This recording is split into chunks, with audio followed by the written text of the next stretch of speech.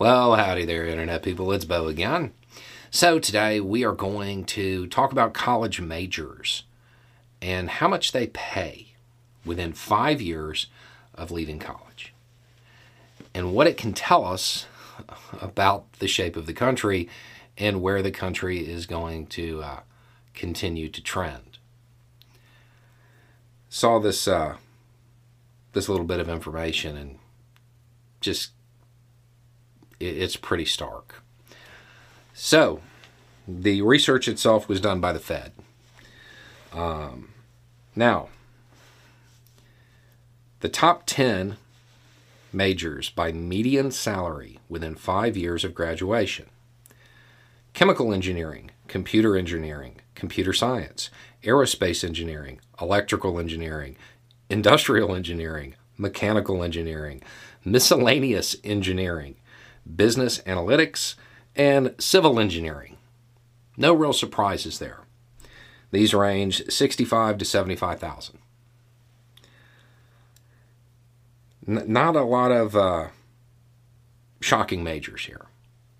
I think most people know these are good jobs right away. But let's look at the lowest paying. Theology and religion, social services, family and consumer sciences, psychology, leisure and hospitality, performing arts, early childhood education, elementary education, special education, miscellaneous education. These range from 36 to 40,000 a year. It's a lot of education jobs.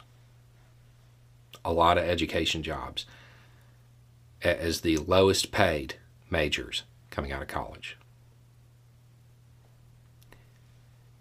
That's pretty telling about our society, right? Really shows what we value, what we don't value. We have an extended problem in the United States with a whole lot of people having issue with processing information, the ability to critically think. And when you look at the resources that educators are given, how they are compensated for their time, you can't really be surprised. Educators don't go into it for money, but there very well might be people who don't go into it because of money.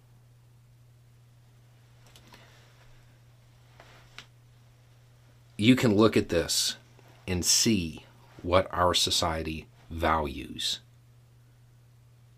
Social work? Nah. Mental health? Nah. Education? Nah. None of that stuff's important. They're all in the top 10 lowest. That's a problem, and it's going to make things worse, especially given the fact that we have attacks on education going on daily from legislators. Because, let's be honest, they're an easy target. They're an easy target because they don't have a lot of money. Can't really compete politically because money is speech.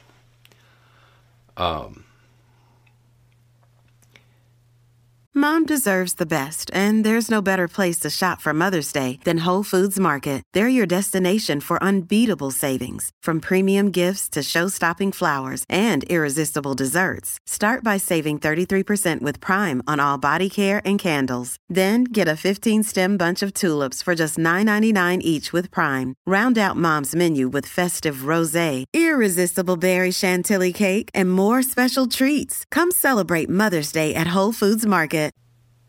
I don't really have a solution to this. This is just identifying a symptom of a disease. We do not value the thing we need the most. Anyway, it's just a thought.